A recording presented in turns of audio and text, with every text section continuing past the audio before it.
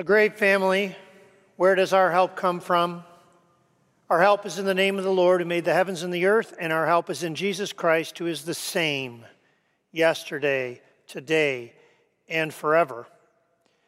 Today, for his devotional, Dr. Visser, Larry, will be playing a variation on that favorite and famous hymn, It Is Well With My Soul. It's something that he often plays at funerals for LaGrave members. And some of you know the story behind this hymn, and probably some of you don't. It was written by Horatio Spafford. And in 1871, Horatio Spafford was a 43-year-old businessman in Chicago when the Great Fire swept through and he lost almost everything. Shortly after that fire, his son died. And he was feeling down, so he decided that he needed a vacation, decided to go to England with his wife and his 4 daughters, where Dwight Moody was preaching, and he wanted to hear Dwight Moody there. Well, he went ahead to England, got there first, and his wife and his children came after him on the SS Ville de Havre, which was a ship. Unfortunately, somewhere in the middle of the ocean, the Ville de Havre was hit by another vessel and sank in 12 minutes, and all 4 of Horatio's children were lost. His wife was saved, and she sent a telegram that said only 2 words, saved alone. So this is a man who knew what it was like to have the tempests rage and the billows roll. And when he came across the ocean after the sinking, when he came to the place where the Ville de Havre had gone down, he started to think of the words of this hymn. When sorrows like sea billows roll, whatever my lot, thou hast taught me to say, it is well with my soul. Let's listen to Larry.